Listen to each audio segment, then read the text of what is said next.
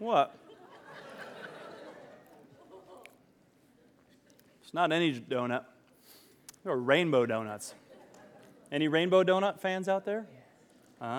Somebody in first service told me that they'll drive 10 miles out of the way just to have a rainbow donut. Wow. That was a good donut, I must say. You guys take a look at this. Does that look good? By the way, Rainbow Donuts has paid no promotional advertising fees to us. This is all courtesy. Anybody want a donut? Who'd like a donut? This is church. You guys can't have a donut in church. Unbelievable. Oh, man, no. These are my donuts. I plan to have some of these throughout the week. They are really good. Michael Fay told me about these donuts. He's our missions pastor, and he told me they were good. And not only did he tell me they were good, he actually brought me some. So these are my donuts, and they are very good. Now here's the thing. We're talking about this series called Viral. And one of the things about Viral is that we share things that bring us joy, that bring us laughter. Dogs eating breakfast with a Wisconsin hoodie on. I mean, why does that go viral? Why does that get shared? Why does that get passed along? Because it makes us laugh. It brings us joy. It brings us meaning. Maybe not that video, but the kinds of things that we do share. And so even like with these donuts, I mean, these donuts apparently have changed Michael Fay's life. And he's a connoisseur of these kinds of things. And so when he recommended these and then brought me some, I'm a believer now. And they are very good. And we share the things that are important to us. We share the things that, again, that just bring us joy in life. And we had the whole staff over our house last night, and you know, we were just hanging out and enjoying time together and having conversation. And it's amazing that when you get together, what are the things that you talk about? You talk about the things that bring you joy, the things that make you laugh, the shared experiences that we have, the things that move us. And so we interact and engage with one another. And in this series, we're talking about viral. What does it look like for our faith to be contagious, to go viral? And we're wrapping up this series today. We've been talking about it for several weeks as we're looking at this book of Acts, which is the first book that talks about where the church began after Jesus Christ and how he then entrusted the message to the church and it began to spread. And so in Acts chapter 1, where we began, and the first week, is Jesus is telling them, look, wait here. He was telling them, wait in Jerusalem. Wait for the Holy Spirit to come. And when the Holy Spirit comes, you're going to receive power, and you will be my witnesses. You're going to tell people about me everywhere in Jerusalem, which is the city where they were, in Judea, the neighboring towns, Samaria, farther than that, and to the ends of the earth. Now think about it when he was sharing this message. He was sharing this message with first the 12 disciples, 2, 4, 6, 8, 10, 12. So first row and a couple of you over here. That's it. There's 12 disciples, and then there were about 120 other believers. So let's take this section over here. And imagine hearing this message going, you're going to take this gospel now into this whole city. All of Phoenix. You're going to hit all of Phoenix. And then you're going to take it from here, and you're going to go into the neighboring towns. You're going to go to Tucson, into Flagstaff. You're going to go into Mexico. And then you're going to take it to the world. Does that seem intimidating? I mean, at some level, you go, man, this is a huge task. And that's where it began. And somehow it began to spread quickly. The Holy Spirit did come. And we talked about it, began to fill them. And they began to share the good news of Christ. And in that first day, a day of Pentecost, where the Holy Spirit filled the believers, it says 3,000 that day were saved and baptized. And all of a sudden, the message spread. And they began to gather as a church and try to figure out what it means to be the church and how to live together. And they were and amazing things were happening. And we talked about a story where they began to face opposition after a lame man was healed. And Pastor Jeff did a great job teaching us about last week what happens when we face opposition and how do we overcome that. And then it says in that passage, it said, and the number of believers at that point totaled 5,000, plus women and children. So thousands by this point are just beginning to hear the good news of Christ. And so we've been talking about this series and saying, what would it look like for our church to be viral, for the faith to be viral? And I believe it is. I believe it is contagious. I believe that's why we're here. And what began 20 years ago with a handful of people has become hundreds of people. And the reason we're planning Multiply is we believe that God is continuing to expand our footprint and our reach and saying hundreds more, thousands more will be reached. And And how does that happen? Now, we've been challenging very specifically over these last several weeks to say, God wants to use us. It's not about some marketing scheme. It's not about some great advertising thing. It's about God using people to share their story with others. And next Sunday, Easter Sunday, we're making room over that weekend for over 2,000 people to come. Will that many come? I don't know. It's going to depend on who you bring. It's going to depend on who I invite, who's going to sit with us, how are we going to get the word out. It's the one Sunday of the year where it should be the easiest Sunday ever to invite somebody to church because people come to church, go to church on Easter Sunday. Now, granted, a lot of them go because mom wants them to go. A lot of them go because there's going to be a good Easter brunch afterwards. Some of them go because it's tradition. Some of them go because their spouse, is kind of forcing them to go. Doesn't matter for me. Doesn't matter for us. We have an opportunity. Actually, that's great. It's an opportunity that if you would share with others to come, I believe they'll come. Thanks for asking me. If Michael would have said, hey, you want to go and get some donuts together? What would I have said? Absolutely. Let's go. I'll go with you. Let's go get some donuts together. Let's share what we have. And so we put this challenge out there, pray for opportunities. And we've given you some of these Easter invite cards, or at least an opportunity for you to say, hey, if you come, by the way, here's a reminder of some of the times. If you want to find out a little bit more, you can hand these out. Now, here's the reality. I get a sense that this kind of series and this kind of message makes us a little uncomfortable. Anyone make you a little uncomfortable? Whenever you're kind of told to told to go out and share your faith, but talked about and challenged to go share with others, invite others, it's always like, it seems to be one of the harder things to do for followers of Christ, and sometimes I wonder why. But at the same time, I realize my own struggle in that at times, and to know that how do I change, move this conversation, or how do I invite this person, and then I check it out at the end. But maybe we wonder and we think, man, that feels kind of like, corporate or marketing or advertising. We're trying to invite people. That's just not me. I'm just gonna be in relationship with people, and then I'll share my faith. Perfect. Actually do that. Or maybe that's the job of the staff. That's why we pay a staff at the church. You guys do that. I just want to come to church. I want to worship. It's good for me, but I don't know about others. In this world, in this day and age, it's a little uncomfortable. You shouldn't talk about, politics and religion. And so what you believe is fine, and it's just not appropriate, and I don't want to go there. We face this tension, but what I think links all of these together is fear. There's some level of fear that creates some anxiety, and some of that might be like, I don't know if I'm going to bumble over my words. I don't know if I'm going to be rejected. I don't know what people will think about me. I don't want to be turned down. I don't know what those fears are, but I think those are some of the things that we deal with, and we're going to talk about that today. But I also, like I said, deal with some of those anxieties and those challenges. But be careful when you pray for opportunities. Pray for an opportunity for God to give you a chance to share with somebody. I was traveling last weekend. I wasn't here. I was on my way to Dayton, Ohio, where I coach these young church planters. And by the way, these guys, it's Hopeland Church, and there's Chris and Eric, Jason and Bob. These young guys, they're in their 20s and early 30s. And these guys have a desire with their wives that they are starting a church. And they want to reach 20-somethings. And they want to do it in an edgy way, in a modern way. And you know what? That's tough. And here's the thing. None of them are theologically trained. None of them are paid staff. They are all volunteers. They all have full-time jobs and careers. And here on the side, they are so passionate about sharing the gospel of Jesus that they are willing to work 40 to 50, 60-hour weeks at their jobs. They have tough jobs that they're working. And then they come in the evenings and the weekends, and they will be there till like 1 o'clock at different times because they are going to get this church off the ground, and they have a passion to share the good news of Christ. And it's inspiring.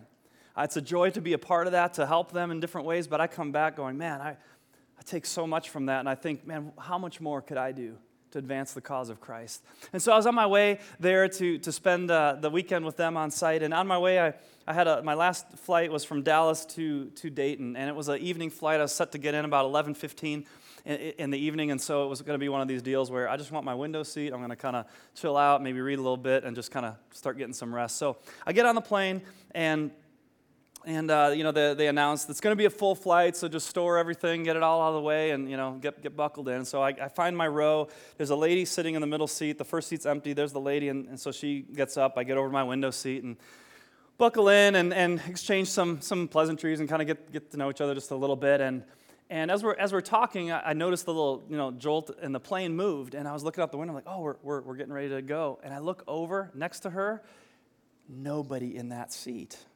Now, if you travel, what does that mean? What are you supposed to do when you're two strangers, window middle, and the aisle seat is open? What is the middle person supposed to do? We all know this, except for Myrna.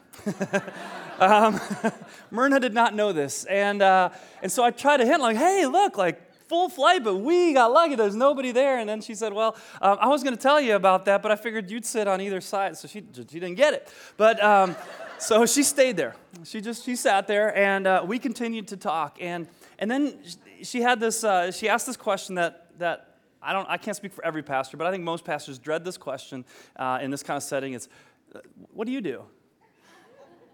As pastors, believe it or not, we don't like to disclose this information, not because we're ashamed of what we do. It's just it takes a lot of explanation. And it makes people, they look at you like you're a third sex. There's male, there's female, and there's pastor. Like, I just don't know what to do with you. And then some get freaked out because now they're like in, a captive audience, right? You're playing for 2 hours and they'll shut you out. And others will talk your ear off and want to ask a lot of questions. And Myrna had a lot of questions. Sweet lady, great lady, but she began to ask all kinds of questions. Questions about faith. Questions about what's the difference between Catholics and Protestants?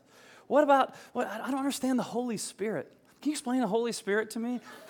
How can the Holy Spirit be in different places? And is Jesus and God and the Holy Spirit and I'm like, there's this concept of the Trinity, and I'm trying to explain that. I feel myself like bumbling through this, going, God, help me to try to make this clear. And then she's like, well, what about reincarnation? And and so we talk about that. Well, what about aliens? And how do you feel about that? And she was really hungry, sweet, wanting to learn. And anyway, we spent the full 2 hours, and we arrived there, and it's just a reminder to me that we're going, God, I don't always feel equipped. I don't always feel prepared. I don't always know how to share, but I just pray, God, would you just use what it is that I'm saying in this moment to give me the right words, because we have opportunities. There are people around us, and she just reminded me, there are people with so many questions, and I believe some of you that are here this morning have questions. I hope we all continue to ask questions, and that we come to a place like this where we can turn to God's Word, where we can find truth, where we can find answers, where we can say, hey, I don't know the answer, but let's look at it together.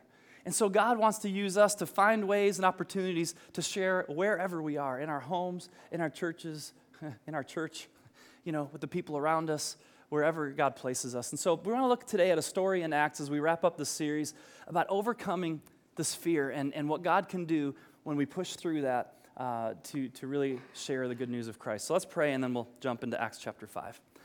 Heavenly Father, it's great to just take some time out of our week to be in this place and to open our hearts to your word, to open our hearts to your spirit as we worship. And Father, I pray that you would just move through us this morning, inspire us, challenge us, and just help us to experience your love and truth. In Jesus' name, amen.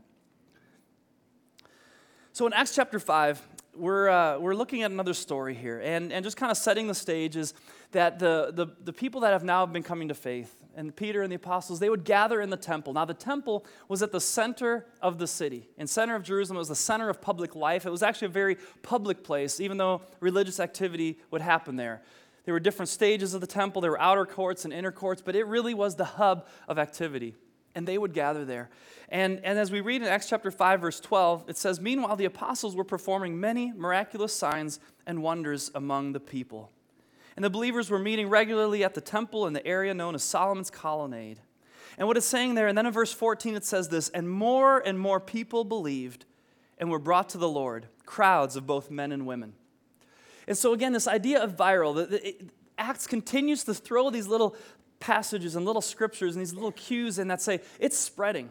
The gospel continues to spread. It's moving out in greater and greater circles, and it's moving out that more and more people believed and were brought to the Lord, crowds, both men and women, because amazing things were happening in that place. And when amazing things happen, when people's lives are healed, when transformation happens, it begins to draw a crowd. I mean, why are you here this morning? Nobody's paying you to be here. Nobody put a gun to your head to be here, I hope. Why do you come? We come because we feel like God does something here. There's a power when we come together as people seeking truth and seeking Christ's presence, when we worship and we're reminded of who Christ is, when we put our lives at the feet of the truth of the gospel and examine ourselves through God's word. and we begin to make changes, and we pray together, and we have relationships and friends with each other here. God changes and transforms us. And that's why I believe more and more people hunger for that and long for that. That's why we're here. And I believe others want to see that too. And so that's what was happening. Crowds were coming and people were gathering. Now they have opposition. In verse 17 it says this: the high priest and his friends, who were Sadducees, reacted with violent jealousy. Now, Sadducees, just so you know, these were the priests and the leaders of the law, religious law, who did not believe in the resurrection of the dead. They didn't believe people would resurrect to life. So they obviously struggled with this whole idea of the believers talking about that Jesus is actually alive, that he resurrected. And so they're observing all these things that are happening and the crowds that are coming, and they react with violent jealousy.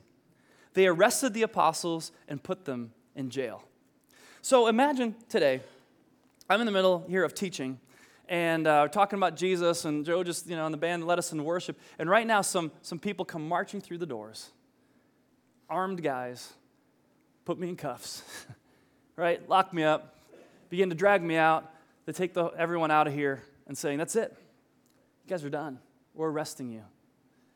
We don't face that kind of opposition. We don't face those kind of challenges here, but they happen. In this day, in this age, in this world, in different places, where if you profess your faith, you may quite literally lose your head. And it's a serious situation. What would happen? How would you react if I was arrested and the staff was arrested because we're the leaders of the church here and we're teaching this stuff? Would you come back next week? Now it gets a little uncomfortable, doesn't it? Would you come back? I mean, you don't want to get arrested, but how do you handle that? Well, do you think fear gripped this group of people? Was there an element of going, this is, our life is on the line for this stuff. What do we do, and how do we respond? So the apostles are arrested, and they're put in jail. And then something happens. That night, it says an angel came and freed them from the jail. And he gave them this message. He told them, go to the temple and give the people this message of life. Go to the temple and give the people this message of life. So the apostles entered the temple about daybreak and immediately began teaching. Now, it was a pretty miraculous thing that an angel came and freed them. I'll admit, that's pretty crazy. If that happened, I'd be like, woo, man, we're invincible. Like, this is awesome. But the message that the angel told them is, give these people the message of life. He's saying, look, you have this message. Now give this to the people that needs to get to other people. This is your responsibility. This is your calling. It echoes what Jesus said in the Great Commission in Matthew chapter 28, verses 19 and 20. Go into all the world and make disciples, baptizing them in the name of the Father and the Son and the Holy Spirit, and know that I'm with you always, right? Teach them to obey and know that I'm with you. He's saying, go and make disciples, so they're following this mandate to go, and so that you have this message of truth. And look how the disciples responded. So they entered what? The temple. What did I say earlier? It's the most public place. So they went right back into the most public, visible place, the temple. When did they do it? After they slept in? After they debated for several hours? I don't know, should we do this? Like, I don't know, this is going to be bad. At daybreak, like, oh, there's the sun. We're out of here. We're going to the most public place. And once they're there, did they think about it? Like, I don't know, guys, should we start talking about Jesus? Or let's just talk about good morals and some stuff. What should we talk about? Immediately, they began teaching. There's not a hesitancy that they understood this is what we've got to be about. Now, meanwhile, back at this morning at the other place where the council was gathering, they were gathering back together now, the people that had arrested them, and they were going to begin to kind of do a trial for them. And so they began to gather together, and they tell the guards to go get Peter and the apostles and bring them in here for questioning. He leaves, and when he comes back, he comes in, he says, they're gone. They're not here. They left the jail, and oh my, now the Pharisees and others were going, this isn't good. This doesn't look good. Where could they be? What's happening? What's going on? How could they escape jail? Then somebody else comes running in, and he said, you know those men that you arrested? They're back at the temple. Right where you arrested them last time. They're teaching in the name of Jesus again. And so they had him arrested again. A second time now. Arrest them and bring them back, they said. And after they brought them back, it says in verse 27, then they brought the apostles in before the council. And here's what they said. Didn't we tell you never again to teach in this man's name? They had told him this earlier, but they're kind of refusing to listen here. And then he says this, instead, you have filled all Jerusalem with your teaching about Jesus, and you intend to blame us for his death. That line, you have filled all of Jerusalem with your teaching. What was that first challenge that came out in Acts chapter 1, verse 8? You will be my witnesses where? Jerusalem. That was the first part.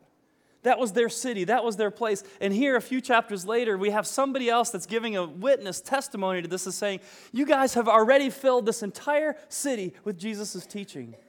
Your word is getting out. You just aren't being quiet about this. And I wonder what that would look like for us to say that our mandate is to fill all of Scottsdale and Fountain Hills and Cave Creek and North Phoenix and this entire valley with the message of Jesus. That people would say, there's no doubt about it, this church speaks the truth and believes in Jesus, and there's life change that's happening here. And so this is what they tell him. And then Peter and the apostles replied in verse 29, we must obey God rather than human authority. And they tell him about Jesus and just this, that he's been raised to life. And he says, we are witnesses of these things. And so is the Holy Spirit who is given by God to those who obey him. And so they're saying, look, we're not going to obey you. You keep telling us not to talk in Jesus' name, but we're going to keep doing it. We're witnesses to these things, and we need to obey God rather than man. And at that, they said this. At this, the high council was furious and decided to kill them. This is not a good weekend, is it? I mean, 2 arrests, threatened to be killed. Kind of sounds like a bad spring break weekend. And these guys are just trying to figure out what's going on, but they've been now threatened to be killed. And the crowd's kind of rising against them. This council is getting ready just to throw the book at them and just get rid of these guys. Let's kill them off. And one man stands up, Gamaliel. He's one of the Pharisees. He's one of the popular Pharisees. And he begins to say, hey, hold on, guys. Before you get crazy and kill these guys, and he said, get these guys out of here. And then he talks to the rest of the council. And he says, remember, there were a couple of other fellas. We better be careful with what's going on because there's a couple of other fellas that started, that had a following. One name was Theudas. I don't know if I'm saying that right, but it sounds good. Theudas, you say it with confidence and people think you know what you're talking about. Theudas, yeah, that's it. He said he drew a following and he started creating a stir, but then he was killed and the followers scattered and that was it. That was the end of the deal. He said, remember, and then there was this other guy from Galilee, not Jesus. I know Jesus is from Galilee. There's another guy, Judas from Galilee. He also drew a following of a few hundred people, and he was kind of making a stir. And then remember, he was killed. And after he was killed, all of his followers were scattered, and it was the end. And he's saying, and I wonder if he's starting to try to get the council to think in terms of like just hold on here. Jesus drew a following, and he was killed, but now the disciples aren't scattering. There's something going on, and we better be careful. What if we kill these guys and this is really more, there's more to it than what we see. And he actually gives them this advice. He said, so my advice is this, leave these men alone. If they are teaching and doing these things merely on their own, they'll soon be overthrown. But if it is of God, you will not be able to stop them. You may even find yourselves fighting against God. I think this is a great advice for us. When we try to do things in our own strength, it's going to die. It's going to come to an end. But if God is in it, if God is behind it, if God is inspiring, if God is using you, even though we bumble through our words and we're not sure what we're saying, we don't know how to talk to somebody, just tell them your story. Just let God use you and say, God, just use me. Maybe it's a family member, a friend, a coworker, a neighbor, and say, God, just use me. And if it's of God, he's going to allow it to multiply. It's not going to be able to be stopped. And as a church, if we keep focusing and doing the right things and focusing on Jesus and the truth of who he is and the life change that he brings, it's not going to be able to be stopped because the power of God continues to move it forward. So with this beautiful advice, the council accepted his advice. They called the apostles back in and had them flogged. This is great, right? Flogged. I mean, that just sounds like a spanking, but they had them whipped. They had them beaten. We're going to drive this point home. You will not speak about Jesus anymore. You're done. We're not going to kill you, but we're going to let you remember why we don't want you speaking about Jesus. They had him flogged, and they received that ridicule and that punishment. The way they responded is amazing to me in verse 41. The apostles left the high council. How? Rejoicing that God had counted them worthy to suffer dishonor for the name of Jesus. And every day in the temple and in their homes, they continued to teach and preach this message. The Messiah you are looking for is Jesus. Can you imagine getting whipped and getting beaten, arrested twice, scolded, ridiculed, and then going, man, if it's for the sake of Jesus, thank you, God. It's unbelievable to me. And I look at these guys and I think, man, and I'm afraid to go and invite a neighbor. I'm afraid to talk to somebody because I'm afraid of what they might say, what they might think about me. I'm embarrassed, or I don't know what it is. And here are people who literally put their lives on the line. And it's not just their story. This is our story. This is our lineage of faith of people who have put their lives on the line so that we could be here. People that have sacrificed so that we can sit in this place, so that we can hear the message. I didn't do anything to build this church. Not a lick, not a thing. And yet I get to be here and get to share this message. But now I have the responsibility to say, where do we go from here? And what's my responsibility moving forward, both in this place and with reaching people, sharing the gospel, filling the city with the good news of Christ. And where did they do it? In the temple and in their homes. They understood it was in the public places, it was in the religious places, and it was in their homes. They took it everywhere. Now, these are good donuts, right? Beautiful donuts, good donuts. And I think sometimes, we just keep some of the stuff to ourselves. In the church, I think there's a lot of us that are just hoarding donuts. The Bible says, taste and see that the Lord is good. There's a experiencing of what God can do that changes people. And if Michael would have just told me and described donuts, how much can I really enjoy a donut by a good description? I mean, it might make my mouth salivate, but I'm never really going to be able to then go to somebody else and go, I got to tell you about some amazing donuts I heard about, right? And then describe it to them. No, I gotta taste them. And one thing Michael realized was, I got to get you to taste them. And I'm going to take a step, and I'm going to go buy some donuts, and I'm going to bring them to you. There's this act of taking the donuts, taking the goodness, taking Jesus to other people and saying, it's not only about coming to church. It's not only what happens here, but it's where you go. Take the donuts. But if he would have invited me to go, I would have gone too, right?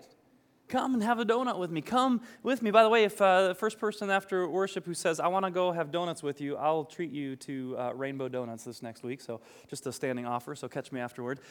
Because it's a way that we get to experience that together. And when you receive an invitation like that, how different is it? Come to church with me.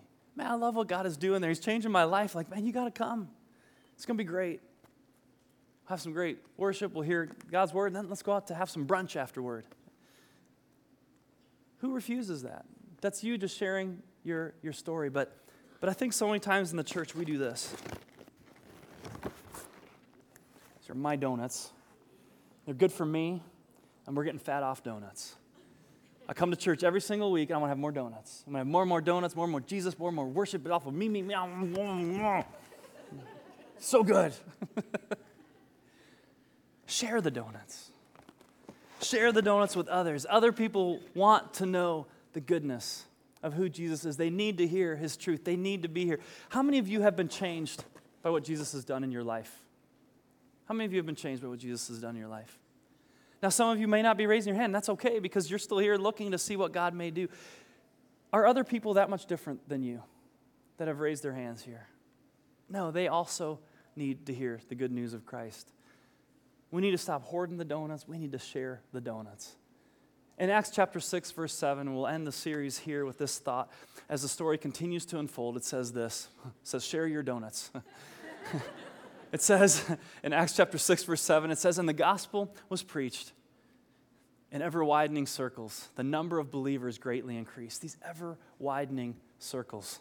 It just continued to go. And that's our mandate. That's our call. That's our joy and our privilege to do that. And I pray that this week that God would give you the courage, that you would say, hey, come to church with me. I want you to taste and see what I experience and watch how God can use you to help change someone else's life. Let's stand together as we close, and let's be in a position and a mindset to say, God, I give you everything. I want to share who you are. Jesus, give us today the courage and the boldness and the joy to let the world know who you are. In Jesus' name, amen. This song is that we're singing is